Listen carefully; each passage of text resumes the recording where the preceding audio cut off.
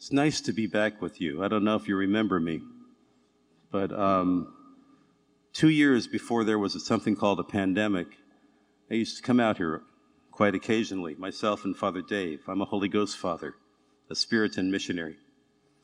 And it's good to be back and see things starting to turn around. We live in the neighborhood of St. Anne's Parish in the Montrose, the museum district. And so I had the spillover mass for Easter, and it was packed and full, and it was people that I recognized. So it's just a good sign that things are beginning to pull together. And I pray and I hope that this is truly a resurrection time for all of us in the church. Resurrection. Something we don't completely understand. But we place our hope in the fact that God will fulfill all of our hopes and happiness in Him. But it's always going to be His way. And so the journey to understanding and coming to new life has to be something outside of our control. When we control, we kill. When we open up, we allow life. And so we hear today, the third time in the Gospel of John, of Jesus' appearances post-resurrection, after the resurrection. The disciples that Jesus had said in the other Gospels were told, go to Galilee. Now the ascension will be in Jerusalem, but go to Galilee for this time, for the 40 days. There's a period of instruction. 40 days is always fascinating, isn't it? 40 days of 40 years in the desert, the Exodus. 40 days, Jesus' temptation. 40 days of Lent. All these little connections. Times when we begin to see what's really needed in our life. When we live the disciplines of life, each year we become closer to the Lord, don't we? We become more ready on the Easter Vigil and on Easter Day to say yes to the Easter promises of our baptism and to recall who we are made to be. We are to be the children of the living God. Now the apostles went north to Galilee. The Sea of Tiberias is the same as the Sea of Galilee. Tiberias was a big city. That was a Roman city. But you know that Jesus and his disciples were farther north towards Capernaum. And they probably got a little bit hungry. I'm going fishing, says Peter. Oh, we'll join you. And they go out, and maybe they got a little bit rusty over the 3 years of the public ministry, for they caught nothing. And we hear they are coming close to shore. And Jesus utters a unique kind of a saying there. Children. Well, you know, Peter is probably in his 50s. I don't know. 40s. But for me, I'd love to have someone call me young man. But I'll be 70 in 2 weeks. Or no, 2 months. But anyway, here's Jesus. And, you know, it's post-resurrection. They don't quite see things. You know, they're fishing at night. The idea is I understand from fishermen that the fish can't really see the net that well. So it's sort of like the same thing for the human beings. You know, they don't quite see Jesus. Have you caught anything to eat? They ask. No, he asks, and they say no. Cast your net on the other side. Here's these guys tired, but they do it anyway. What the heck? You know, you're at that point in life, I don't care. One more fling of the net, even though you're tired, maybe. And they catch a multitude, don't they? 153, a unique number. I've heard all sorts of things, you know, speculations about what that number means. But some people, the one that I keep on is, there was an idea that there were 153 ethne, groups, human groups There were thought to be 153 ethne in the Greek world. It's a multitude of fish. And during this time, the beloved disciples said, it's the Lord. Now, where do you think he got that? Well, do you remember in Luke chapter 5, when Jesus is calling together the disciples into his apostles, and they had also been out all night? The story resonates. Jesus told them way back, throw your net over the other side. Only in that passage, the apostles are much more disgruntled. What? We've been at it all night. What are you telling us? Who are you? You're a carpenter. We're fishermen. Boom. They catch.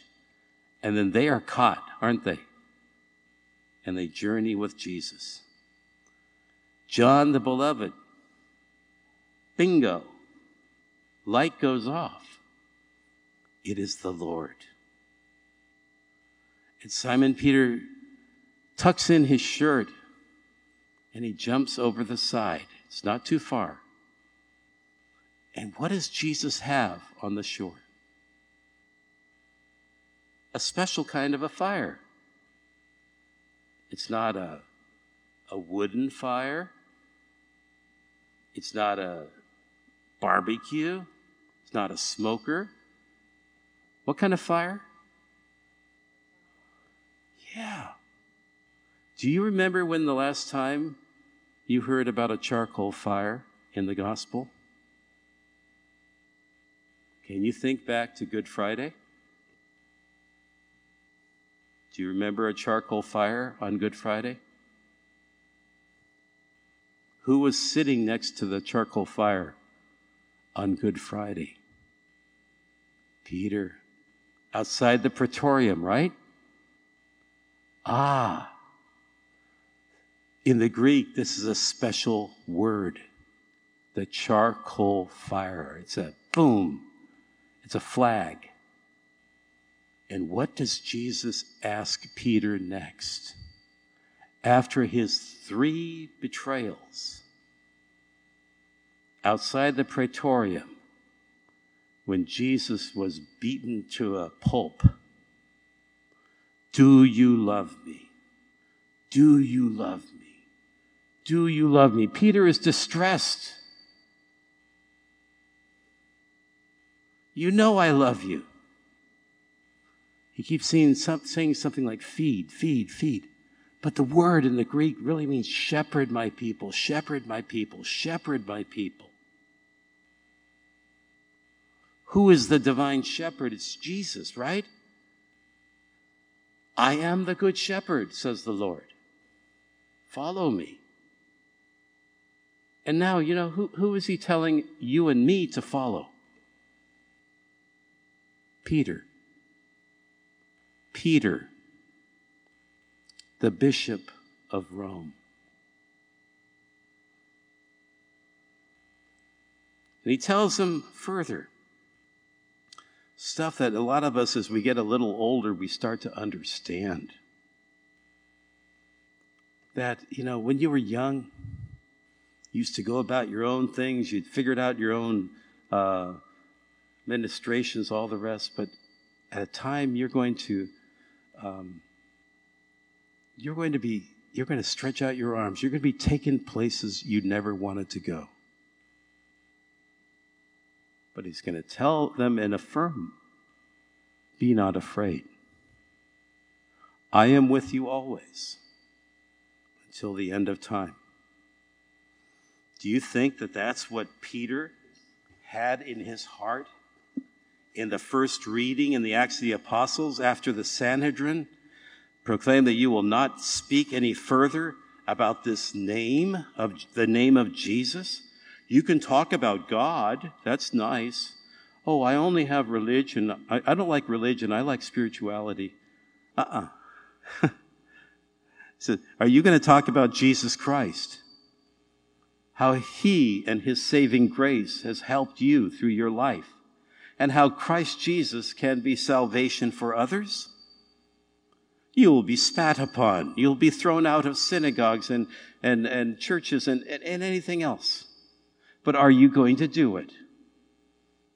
Are you going to have power to do so in mercy? Not in, your own majesty, but in kindness, in service, like Jesus, who washes the feet. You have the guts to serve others even when they're treating you like crud? Okay. Peter, post-resurrection, that first reading, he proclaims the Christ as his Savior and Lord. Him whom you crucified is risen. You couldn't do it. God has done the impossible. And then that beautiful, beautiful passage from Revelation. Worthy are you. Worthy is the Lamb that was slain to receive power and riches, wisdom and strength, honor and glory and blessing. You almost think you're at Holy Mass, right?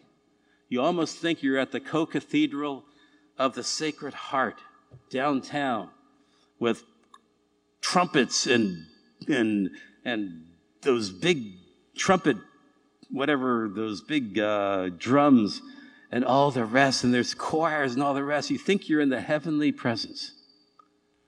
The book of Revelation is a statement that the Christ, the Lord Jesus, has conquered sin and death. And that you and I, we march in that way.